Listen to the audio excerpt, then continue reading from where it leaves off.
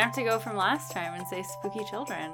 Spooky children. Like really pale, spooky children that are really still and just kind of stare at you. What about you? What's scary to you? Oh, I had a actual real spooky thing happen to me this Spooktober. What? Because I had extensive dental work.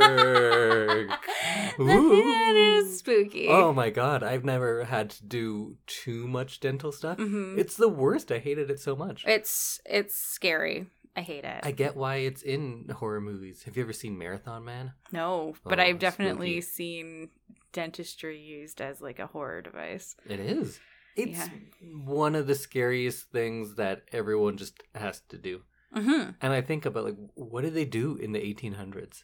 Pulled out teeth.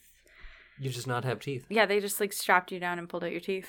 Wow. If they hurt, They just liquor you up, Yeah. yank it out. yeah. If it Maybe hurts, knock you out with a brick and a sock. If it turns black, Yeah. they just like pull them down. Because I had state-of-the-art medical supplies being used on me, and it Yeah. was still the worst. I Yeah, you hated got some cool stuff that I haven't had before. it. Like needles Well, I've had needles, but I mean like and drills. the anesthetic thing that they used on you is pretty cool. Yeah, they knocked me out with a wine bottle. Just like the 1800s. Yeah. First, you drink all the wine, and that gets you halfway there. Then they knock you out with the bottle. That's the rest of it. Oh, and you don't wake up as quickly because you're drunk. Well, welcome everyone to another episode of Spooky. I love this. You should too. My name is Indy Root Canal Randawa, and with me is the lovely Samantha Spooky Pale Kids Hees. Spooky Pale Kids. Did they have to be pale? Is that spookier? Yes. Like a nice bronzed kid isn't as scary. No, they look like they've been on like a happy family vacation. It's less scary then. Although some people's spooky thing, family vacations. There you go. Yeah. Ooh. So maybe that's who would be scared of a bronzed child. Well, welcome everyone as we continue Spooktober, where we'll be talking about all spooky things. Ooh. Just like It that. was the obligatory Ghost noise. one every episode, yeah. And I Love This, You Should Too is part of the Alberta Podcast Network, which is locally grown and community supported. And like I said, this week we're doing more Spooktober. All October, we're only going to be talking about spooky things because is it our favorite time of year? We're both very Christmassy people. We as are well. very Christmassy people, but I think Halloween and Christmas are just like It's our jam. it's our jam. And I think it's like a solid 3 months of like holiday time for us. Yeah. Because we start October 1st and then November 1st, it's Christmas. I don't agree with that. I go December 1st, I get into Christmas. What do you So- celebrate in November then? Remembrance Day? American Thanksgiving? I don't know. Oh, yeah. The genocide? Yeah. Celebrating genocide. Yikes. Let's go back to Halloween because it's much less scary. I agree. I think we should take a moment and talk about some of our fellow Alberta Podcast Network podcasts who are also doing spooky Halloween episodes. The first one is Makeshift Stories, which is an original science fiction podcast, and they are putting out a spooky episode called Digital Apparition, which is your cell phone might be haunted, and it will be out on October 18th. The other one is called It's a Conspiracy. It's a podcast where the hosts look at conspiracy theories, alternate accounts, legends, myths, and more. They will be putting out a Halloween-themed episode that will be released on October 14th, and they discuss Halloween in Lebanon, Bloody Mary, and that time Greg's mom stole his candy. Oh, Greg's mom. So check that out October 14th. And of course, we look forward to listening to those episodes too. Yeah, I want to hear all about Greg's mom. Well, that segues nicely into our first sponsor of the episode, which is Pod Power. And with Pod Power, our sponsors are making it possible for us to amplify the voices of Albertans and Alberta podcaster. And this episode, the Edmonton Community Foundation is helping us give a Pod Power shout out to, I'm going to go with one of my favorites, and that is my good friends at Overdue Finds Oh, from yeah. the Edmonton Public Library.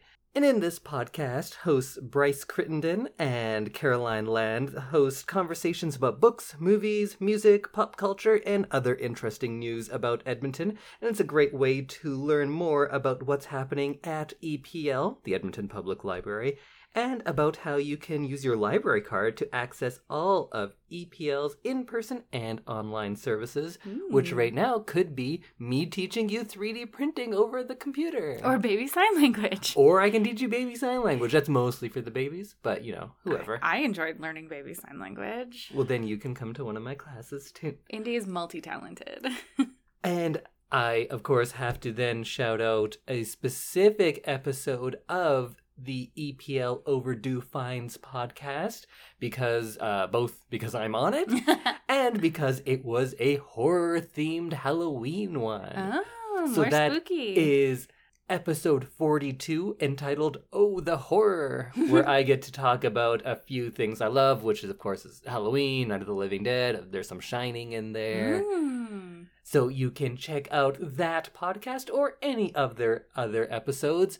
And you can find that wherever you're listening to us. You could find Overdue Finds, or you can go to the EPL website, which is epl.ca. And if you add a /podcast, you can go right to the Overdue Finds site. Awesome. And you can find all of these podcasts wherever you're listening to our podcast. Well, let's get into our spooky stuff. And this week, we are each going to give you a spoiler-free review of something we're into that is spooky. And then Samantha will tell us what we are going to watch for next week's big episode. But before that, Samantha, what's your thing of the week? So my thing of the week is a podcast. It is called The Labyrinth. It is a Spotify exclusive, and it is made by the makers of Casefile.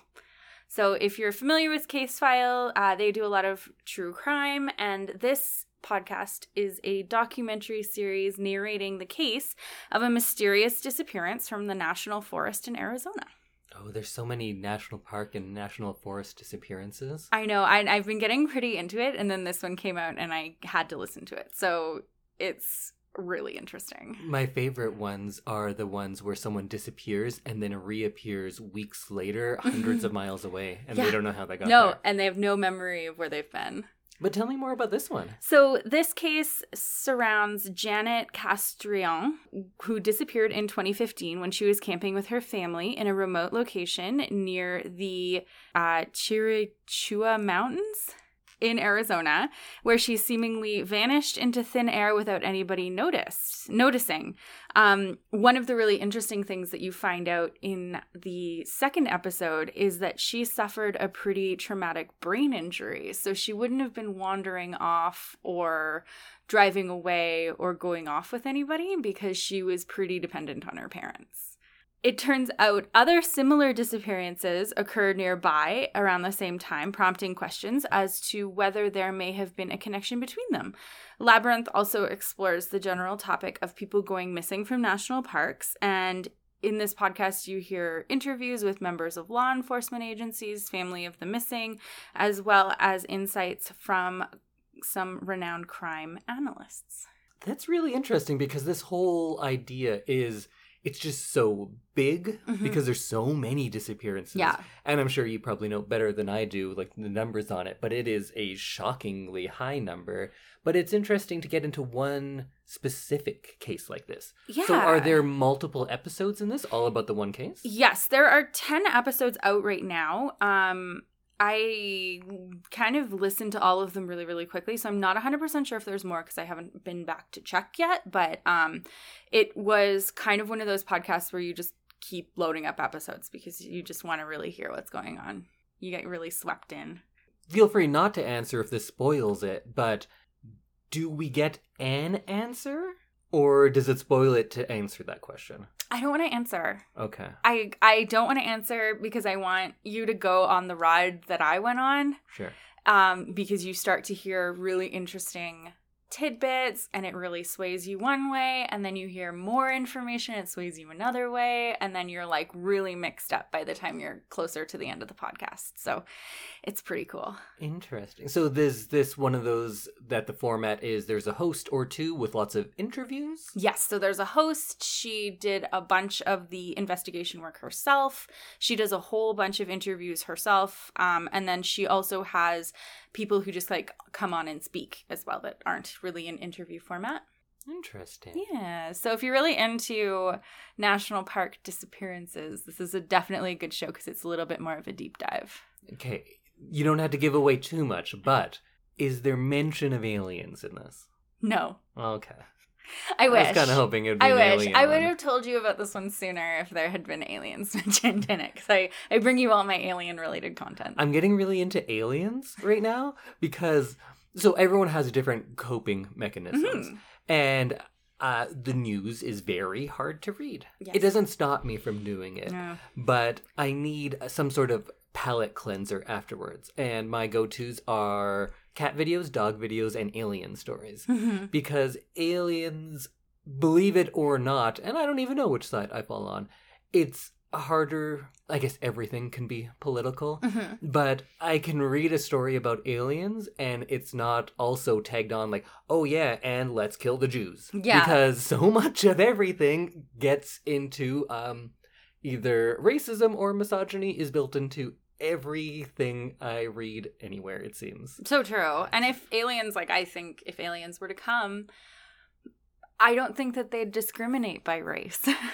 So this is a really sad thought, but let's put it out there anyway. Over a year ago on this podcast, every now and then we get something really right. Mm-hmm. Every now and then we get something really wrong, and it is on the record. Yeah. At the beginning of the pandemic, I said the one good thing we can take away from this. It's terrible. People are dying. But this is something that isn't political or race-based. It's something we can all get together. And sometimes you need a unified enemy for everyone to join forces. Like aliens. And there's nothing like, you can't possibly politicize a virus. It is apolitical. It is a virus we can all join together and be on the same side and eradicate. And it'll be like the first time the world has come together. That's what I said. Yeah. Oh, fuck, I was so wrong. Oh my God. So if you're one of our listeners who lives in Alberta, you'll know this even more. But this is probably one of the most political things to happen to the world. And in a lot of other places as well. Yeah. And frankly, we are pretty privileged in how we can deal with it. It is a political thing, and people are... We should stop also using the word anti-vaxxer. Don't say anti-vaxxer, No. say pro-virus. Or pro-pandemic. Yeah. There are a lot of pro-viral people here for some reason, but we have the infrastructure where we can still live a lot of our normal lives. Mm-hmm. It's not to the point where in a lot of countries where people are just dying in the streets constantly. Exactly. So we have a lot of privilege, but we are not using that privilege. But back to what I was saying is, if aliens were to come, I would say, well, this is one thing. All people will be on the same side. We're all one to the aliens. But now I know that's not the case because some people will be like, aliens? It must be the fault of those Chinese. Let's go bomb China now. Right? Yeah. Like, that's how it'll go. It'll be the most ridiculous thing if aliens made contact. It wouldn't just be like, hey, looks like we're all on the same side because aliens are so far away from all of us. Yeah. But that's not the case. Because we are the worst. Remember at the beginning of the pandemic? I do. We were such babies then. Yeah. I was scared in a much more innocent way. Yeah. Now I'm scared and disillusioned in a worse way, I guess. Because now I know that people will just let other people die. Yeah. And they don't care. Just step right over them in order to get what they need. Yeah. Yeah. It's weird being jaded and scared. You know what it is? It's spooky. Spooky. See, what's spookier than lack of faith in your common man? Oh, we laugh to stop the tears. If I don't laugh, I'll just start screaming and never stop. Back to this podcast. Sounds super interesting. And it is called Labyrinth? It's called The Labyrinth. The Labyrinth. So it doesn't have any David Bowie-based Goblin Kings. No.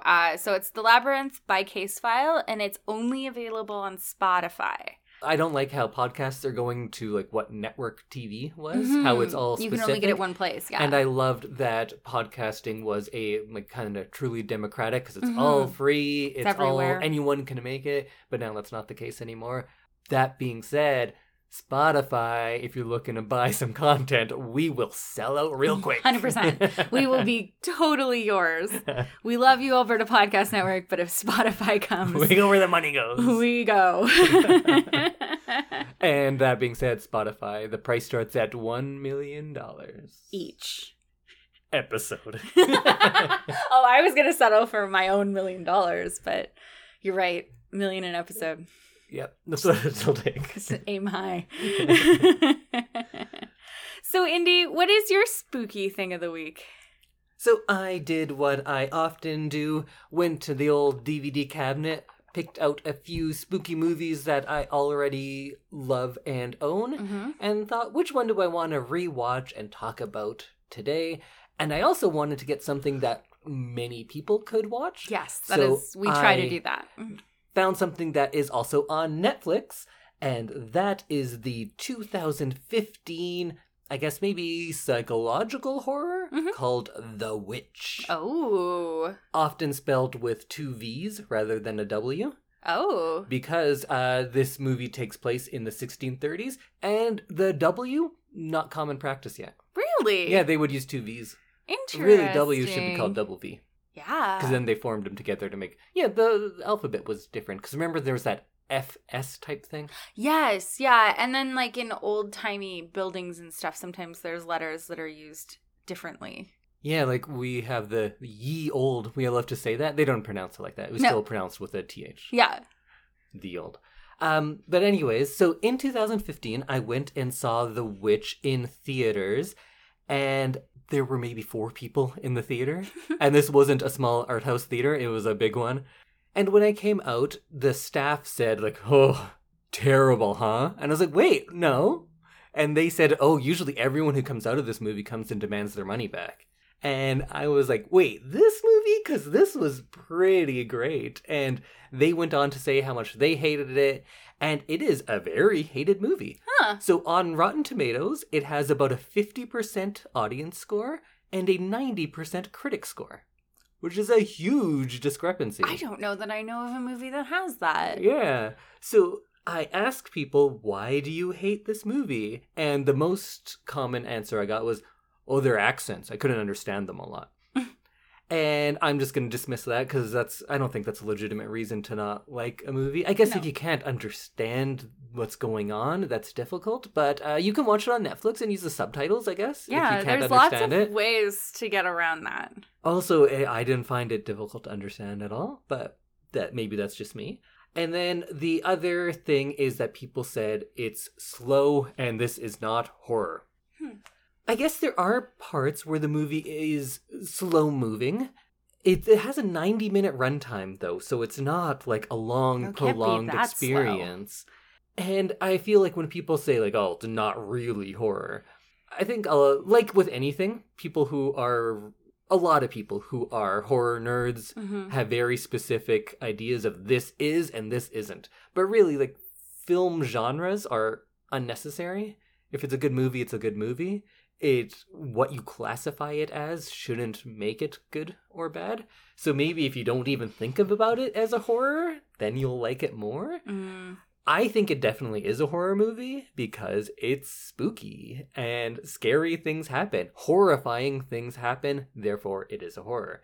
If you determine genres of movie being how close it is to Saw or Annabelle, because that's what you're most exposed to. Right. Yeah, it's not a horror movie like those. It doesn't have a lot of jump scares. It doesn't have nearly as many haunted dolls as movies these days should have. Right. But I think it's very scary. And I remember the kind of dialogue around the movie, at least on my end, was kind of like, see, this is why we can't have nice things. Mm-hmm. Someone put so much work and effort into thinking out every little element of this movie, and then people are just like, oh no, nothing jumped out at me, so it's a bad movie now. Yeah, I wasn't scared.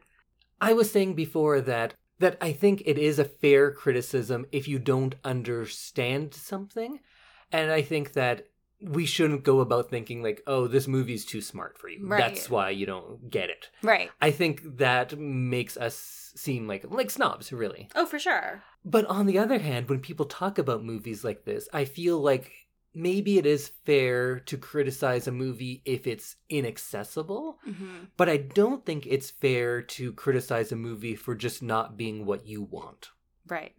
Just because you came to see Saw 7 and then you got this period piece that's really atmospheric, Mm-hmm. I don't feel that's a valid criticism. Right. But if you find that it is so inaccessible and kind of arcane, that could be a valid criticism.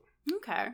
I don't think this gets into that, but this movie is kind of free of jump scares, but more one of those slow burn or those movies that the horror just kind of burrows and it gets under your skin or to your skeleton, as I now like to say. It scares you right to your skeleton. Oh, wow. That's deep. It's a kind of like the movie we watched last week with The Orphanage. Perhaps slower, though. And I don't think The Orphanage is a particularly slow movie. I think the pacing is very good in that. But in this movie, the dread builds at an even slower pace, perhaps. Oh, wow. And I think this movie is full of uneasiness, and that's that kind of dread that leads to the real horror. Right. Okay.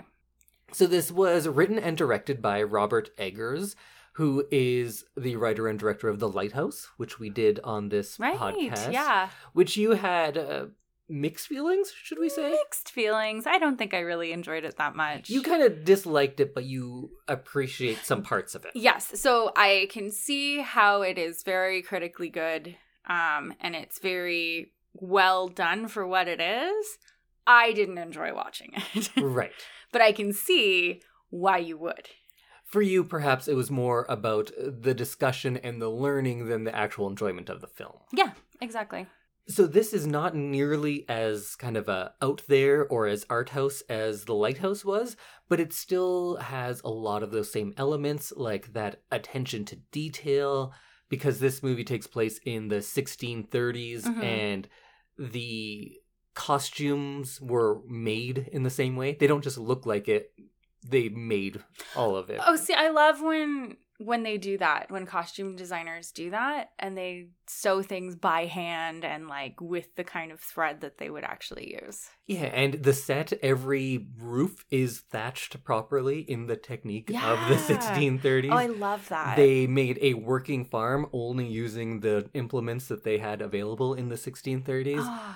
The language is very precise to that time period as well. Most of it was taken directly from period sources, from letters and things like that. So it is very authentic. But what's interesting about this movie, usually you can't tell, because if you're getting a specialist who knows how roofs were thatched in the 1600s, but you never show that roof, is it really necessary? Yeah, that could be a corner you could cut. But I think when you're paying that much attention to detail, you're probably paying a lot of attention to every other detail as well. It's kind of like the thing about riders for like rock musicians, right? There's always the joke about how your rider is what you get guaranteed in your backstage for your concert. Right. So I can't remember who it was that said the bowl of M&Ms, but no brown M&Ms. And people look at all these complex writers saying that, oh, that's just egomaniacs doing what they want. But when you talk to musicians who do it, they're saying that we put those very specific things in because that shows us the attention to detail at that venue. Right. If they're going to take out all the brown M&Ms, I believe my pyrotechnics are going to go off and not set me on fire. Fair. All of my sound is going to be great. They're going to have that attention to detail. Right. So maybe that's kind of the same way we could look at this. I didn't know that about musicians. Yeah. I definitely knew that it was like a test of some sort, but it definitely didn't realize that it was for like safety and how much you can rely on the venue. Mm-hmm. So this takes place in New England in the 1630s about, and in the first 2 minutes, it gets set up that there is this family. Of course, they're part of a Puritan colony that has left England, and they are now being exiled from their colony because they are kind of too pure for the Puritans. Mm-hmm. They're too strict in their religious doctrine, even for a colony of Puritans. Oh, wow. So this family is exiled, and it's kind of like they're double exiled, right? Because they've left England for religious persecution. Now they're leaving this colony as well. And it just emphasizes this idea of isolation of this family who is in the wilderness now, and they are going to try to make a life for themselves. And they live on the limit of a forest. So there's a forest just that they can see, and they're living in a clearing trying to farm. And that's like classic fairy tale allegory stuff, that there's this forest and that always represents the unknown, the dangers of the new world, all sorts of different things like that. And that's why all of those fairy tales, there's something in the forest. There's a witch of the woods. Right. And that is definitely what this movie takes off of. Mm-hmm. In fact, the full title is called The Witch, A New England Folktale. So they're really leaning into that, not fairy tale, because this movie isn't so much a parable, but rather the opposite of a parable. Oh, okay. Which I won't explain because I don't want to give away. Right. I'm going to talk around this movie Perfect. a lot. I think one thing that makes it super scary is at this time, these Puritans, like, try to put yourself in their mindset that they believe in a literal devil. Isn't that scary when you think about it? That is scary, yeah. Because I'm very far removed from that. I don't believe in like literal hells or anything like that. But they did. And there are parts in this movie where we think, I'm not going to give anything away, maybe somebody is dead. And the fear isn't just about that this person is dead. The fear is they're in hell now. And that's so terrifying for them because they're like, oh, this loved one of mine is now experiencing eternal damnation. And if you really believe in it, like these people did, that's so scary. That is super scary, yeah. But that's why the preacher or like the minister was such a powerful figure in town, because they held the keys to everyone's salvation, and then they manipulated it in most towns to kind of become the most powerful man. Yeah, and this movie actually works as kind of like a prequel to things like The Crucible, because this is before the witch trials, but it's kind of the seeds of the fear that would lead to the witch trials. Right. Actually, now that I say that, that's exactly what this movie is. Okay. And at the beginning of this movie, the fear is very literal. Like a lot of horror movies, you're like, is this real? Is this a metaphor? It starts you off like, no, it's real. Here it is. And then as things go on, you're like, is it? It's the opposite of a lot of other movies where you're like, wait, what's real? And then at the end, you're like, oh yeah, there's the ghost. Cool. So it's real. Yeah. This kind of starts you off at a place where you know exactly what's going on. And the more it goes on, the more you question yourself and the movie. Ooh, yeah. Which is a nice inversion that you don't see very often. Oh, I like that though. The score in this movie, I think, is fantastic. It could be very hated by others. Mm-hmm. It's mostly strings and like a chorus of moans or shrieks. Ooh. So there's elements of that in The Shining or in The Omen, and when it's done well, it is very unsettling and frightening, and I think it is done well here. I love that when the soundtrack is kind of unnoticeable, but really helps for the feel of the movie. Yeah, me too. I will say though, that's probably not the case here. This is a noticeable soundtrack. Okay, sounds good. I just know that I keep referencing the movie we watched last, but that soundtrack, The Orphanage, like the sounds of the house and the sounds of skittering and everything really do a good job of like keeping you on edge the entire time. There is some of that too, but when the score, the actual non-diegetic music comes in, it is apparent. Okay. It's not subtle. It's effective. I wouldn't say it's subtle though. It also has great cinematography because again, someone who pays this much attention to detail, they're going to set up all of their shots very specifically. Yes, absolutely. Don't expect any Blair Witch shaky cam in here. It reminds me of The Shining in a lot of ways because they're clearly classic formalists in how they set up things. It's not avant-garde in the way the shots are composed or the way the film is made. Right. They are employing things to a different end, perhaps, and the storytelling may be very new and innovative, but Kubrick and Eggers are definitely formalists. Right. They know the language of film, and they're not breaking new ground in that respect, but rather through the storytelling and themes. Okay. A lot of shots in this are directly from paintings of the 1600s. If you are an art historian, you'll probably be like, oh, yeah, I get that one. And I don't want to say the painter because that gives away a lot of the ending. Oh, okay. Because if you go like, oh, yeah, if that's the painter you're mimicking, I know what's going to happen. But the ending, I think, very cool. A lot of people don't like it, but a lot of people don't like this movie. So I'll just leave it at that. It also deals a lot with religious fervor and religious hypocrisy. And of course, something of this time period kind of has to tackle that on. And so many movies that have witches in them are very anti-woman, right? Yeah. Because the very nature of what we think a witch is just kind of, in this time period, you are either a chaste, saintly woman who takes care of her virtue father or husband. Yeah. That's your one option. Your other option is witch. Yeah. There wasn't a lot of middle ground. And this movie, I think, can be read on a very strong feminist level. And I think there's a lot of stuff that is a clear reaction to these binary patriarchal systems. You don't have to look into all of that. I think it's quite apparent to me, but again, like in any good movie, the audience will see in this movie what they want to see, and they'll believe what they want to believe.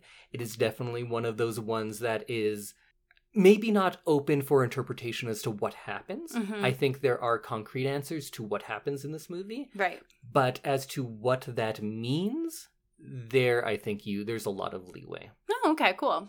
So it lets you kind of decide. Yeah. I don't think it's a movie where you're like, wait, what happened? I don't understand the physical elements of the story. Yeah. I don't think it's one of those, but the meaning behind all of this, I think, is more open. I think it's pretty clear, but then again, I feel like that a lot, and I could be way, way off. I do occasionally watch a movie with you, and I'm like, I don't get it. And then I have to go do some reading. So I watched this thinking that it'll never be one we do on this podcast, because I thought, based on The Lighthouse, it was a fun episode. I don't think you like it, so I was going to stay away from this. But this is much more accessible than The Lighthouse, I'd say. And I know you have a lot of interest in this era and witch trials and things like that. So I think you might actually like it. So maybe we will do it at one point. I'm going to have to put it on my Netflix playlist, because I feel like I should be watching spookier things right now, because it's Spooktober. It is Spooktober. So maybe that'll be one of my lunchtime watches or something.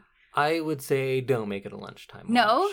If you're going to watch a movie like this that puts so much work into atmosphere building, sit down, put it on a good screen, not on your phone, turn off the lights. It's only an hour and a half. Sit down, watch it, give it a chance, because it really relies on this atmosphere building.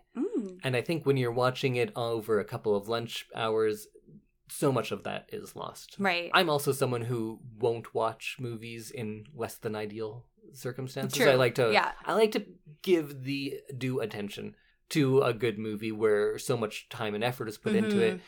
If it's Rush Hour 3, maybe I'll watch that over a few lunch breaks. That's fair. That's why I definitely have genres of shows that I'll be like, okay, that's a lunch watch. And that's not even a slam on Rush Hour 3. I actually really like Jackie Chan performances, and I think he's very enjoyable.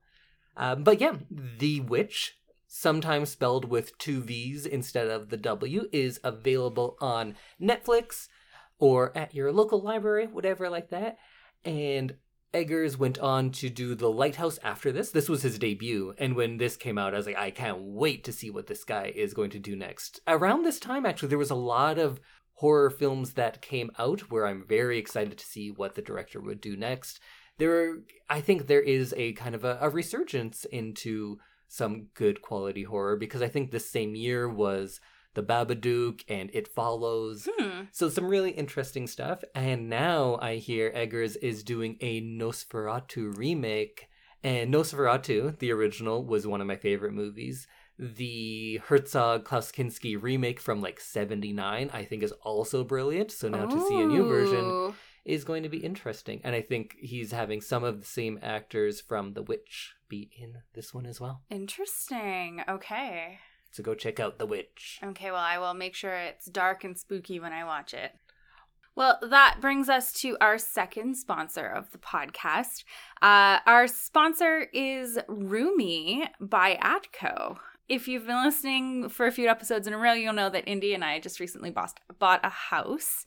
And we've used Roomy a few times to get quotes from contractors. They have an Ask a Home Inspector service where you can speak to a home inspector without having to completely hire them and get some advice on how to best proceed, whether it's a plumbing issue, an electrical issue, or if you're trying to just fix it yourself.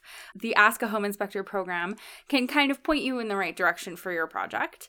Indy and I were lucky to find a very great home inspector through Roomy, who walked us through and who also offered us his services after we move in. So we have great access to someone who really knows our house and has kind of crawled around every inch of it. So if you need a home inspector or a painter or just want to ask about your do-it-yourself project, you can visit roomy.ca.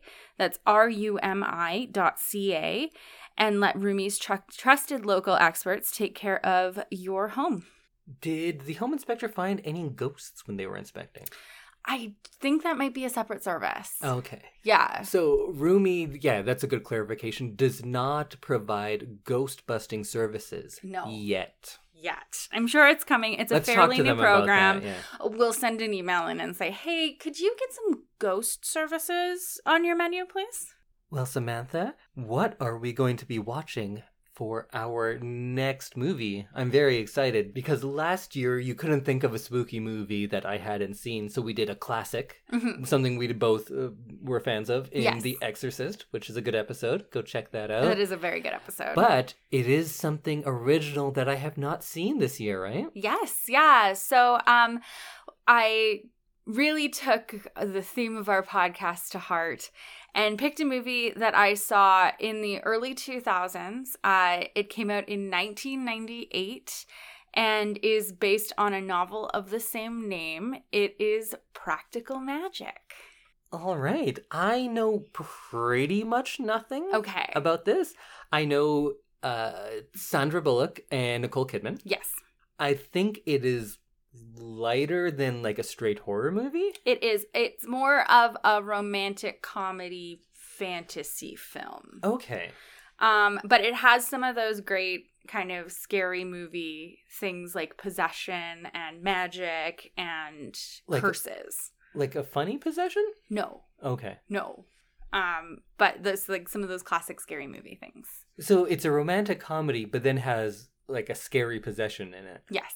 That's an interesting blend. It's something I haven't seen probably since like 2000 or 2001.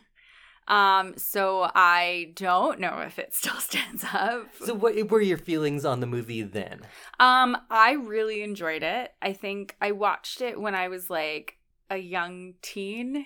And I think there's like a phase that lots of girls go through where they like want to learn about witches and like the occult and everything. Very true.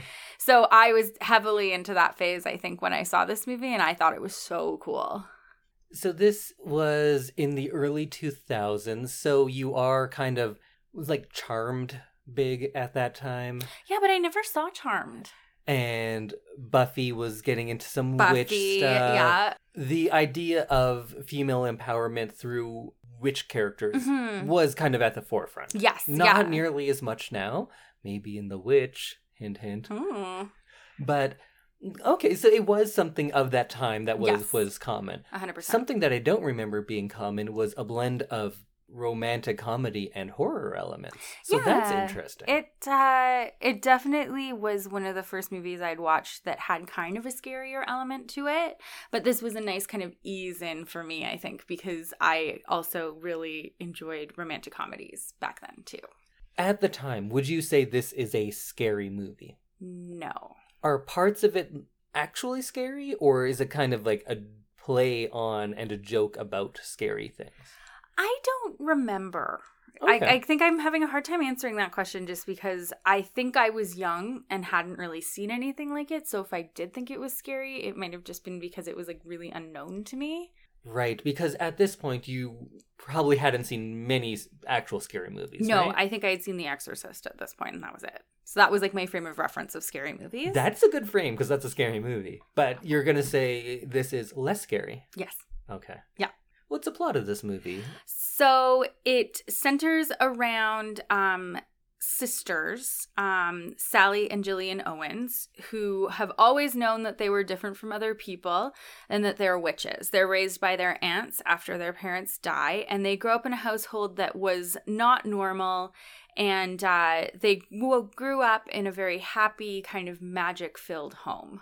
Is one of them a free spirit and one of them's like buttoned down? Yeah. Is this Sabrina the Teenage Witch, the good TV show? No, I'm now making that connection, and I think that's really funny. Is there a talking cat? No. Please. I'm sorry. Unless there is, and I don't remember it, but I am a very big fan of pretty much all media that employs talking cats. I know you are. So the Owens family carries a curse. Oh. The men they fall in love with are doomed to an untimely death, and now adult women with very different personalities, the quiet Sally and the fiery Gillian must use all of their powers to fight the family curse and a swarm of supernatural forces that could take away all of their lives. All right, so one's a Hilda, one's a Zelda. Yeah. So I remember really liking this. I think this might have been like Sandra Bullock's heyday too. So yeah. I think I had already seen things that Sandra Bullock was in, and I really liked her. So I was excited to see this, and I think this kind of brought Nicole Kidman into my life as well. Okay. So I think that they're really good on screen together. They do a really good job of being these characters. They're both super talented. I know when I was in junior high, I had a crush on Sandra Bullock for sure. I actually really disliked Nicole Kidman. Really? And I'm not sure why, because then as I got older and I watched her, I was like, she's incredibly talented. When I got into like some of her lesser known stuff like Birth or more known like Academy Award nominated stuff like The Hours. Oh, she's very talented. She's great. Yeah. But there was something about her I didn't like for a long time. Interesting. She wasn't Sandra Bullock? Yeah, maybe. But who is? Who is? So I definitely like this kind of lighthearted magic kind of feel that they give in the synopsis. So I'm excited to watch it again to see if it is how I remember it. I'm very excited for that too, because I do like movies that are light but magical. Like, one of the worst movies ever, but I still love it, is Simply Irresistible with Sarah Michelle Gellar. Where she is a chef and maybe her mom comes back to life as a crab. And then they make magic food. Yeah. And it causes people to fight or fall in love, and sometimes they fly. It's so bad, but I recommend everyone go watch Simply Irresistible. I forgot about that movie. We can do that on this show. I'd love to. I have a lot of thoughts about that one. I don't doubt it. So I don't want to give any more away. Also, I am avoiding reading a synopsis of the plot other than what I just read you. So I think the only other thing to do is watch it. Would you like to watch a trailer for this one, or do you want to keep it very surprised? I want to keep it very surprised because I feel like it's going to bring back memories of watching this if I watch a trailer. Okay. Yeah. Do you have predictions going in? What you think you're going to feel now, many years later, rewatching Practical Magic? I don't know. I'm worried that it's not going to live up to how I remember it. And you remember loving it. I remember loving it, yeah. So I don't know. I don't want to make any predictions, but I think I have a sneaking suspicion that it's not quite as good as I remember it. What about you? What do you think? I don't know. I think if it is a light, fun, here's like magical characters in the modern world, I think I could like that. I probably won't be in love with it, but I think like, oh, that's a fun movie. But when you were saying that there is some kind of more straightforward horror elements, I'm interested to see how they combine the two, because when you get two weird or like mismatched genres and you mash them together, I can really like that. Yeah. Like Shaun of the Dead, that's what it is. Right. It's a romantic get your girl back movie that just happens to take place during a zombie apocalypse. Yeah. And I love those two dissonant elements being mashed together because I think it's quite expertly done there. For sure. I have no context for this movie, but it's also taking two disparate things, putting them together, and that can make for a great and fun movie. So I'm hoping it's that. Me too. But the fact that I know nothing about it, sometimes I'm hoping it's a pleasant surprise and not like oh, well, I know why no one talks about this movie. Yeah, I'm nervous. Again, like I am with anything that I used to love when I was younger. Do you know people that like this movie? Is it still kind of talked about and known? Well, Wikipedia seems to think it's considered a cult classic. Oh, okay. Yeah, so I think there is... That bodes well. Yeah, I think that there is a faction of people who really love this movie still. And it's like still readily available. Okay. So I think maybe it is still like really well loved. It's also interesting that I assume, based on the people in it, that this is a big budget, big studio movie. It is. And to get this kind of plot into a big studio movie, like this is something that's horror romantic comedy.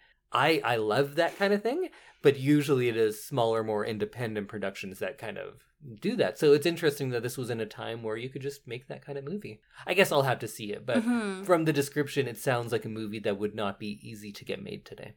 Yeah, I think so. It costs $75 million to make. It is... $75 million? Yeah. This better look amazing. It didn't quite make its money back in the box office. Oh. But it's... $79 million in 98. Yeah.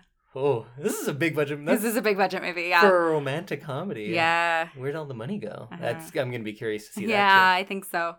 It also has Diane Wiest? Diane Wiest. And I like Diane Wiest. And Stockard Channing in it. Okay. Yeah, so it's got a big cast. Are they the two aunts of the two main characters? Yeah, so they play the aunts. I'm already into this cast. This whole family, like I remember thinking that they all went together really well. Oh, and then, so we have those four. Yeah. I'm sure we have probably two male leads. One who is like a nice upstanding guy and one who's kind of a rebel. Yes, so... Is that part right? Yes. Is it? I believe so. So I don't want to like spoil any more of what, like who else is in it. Oh, just don't even say the names? No, I don't want to. Oh, is it people that everyone knows? No, they're people that you're going to guess immediately and be like, oh, that's that guy. Well, I'm going to see them on screen and know that too. No, but I want you to do it while we're watching the movie. Okay. It's also got Evan Rachel Wood in it. I don't remember who that is, but I know the name. She was married to Marilyn Manson. She was in Westworld. She's the robot lady in Westworld. Aren't they all robot ladies? No, but like the one that goes on the journey with him in the blue dress. Clearly very memorable. Yeah, so we're gonna watch that. It is available on Amazon Prime Video with a premium subscription. So I believe you need the Starz subscription to get that. But you can rent it from YouTube, Google Play, Apple TV, or you can check your local library. It is currently on order at the Edmonton Public Library, so hopefully by the time this episode comes out, you'll be able to get it. Excellent. Okay, so I'm excited to watch this. Are you? I am. Okay. I'm very curious and excited because it seems like it's going to be a light, easy watch, but it also seems like it's going to be not typical. Mm-hmm. So I'm excited to see where it goes. Yeah. Oh, I believe it's also available on Crave. So if you have there you Crave. go. Unfortunately, we don't. But yeah, so let's meet back here next Monday when we have watched Practical Magic, and we'll find out what Indy thinks about it. It'll be both practical and magical. Oh, so magical. Everything's magical with you, though. Everything's practical with you. That's not the truth at No, all. that's the you're other not way. the practical. Magical. Magical. Everything's practically magical with you. Okay, well, we'll see you next week. Don't get spooked. No, I'm going to get spooked. It's more fun. Okay, get real spooked. Get spooked, everyone. Okay, bye. Go spook yourself.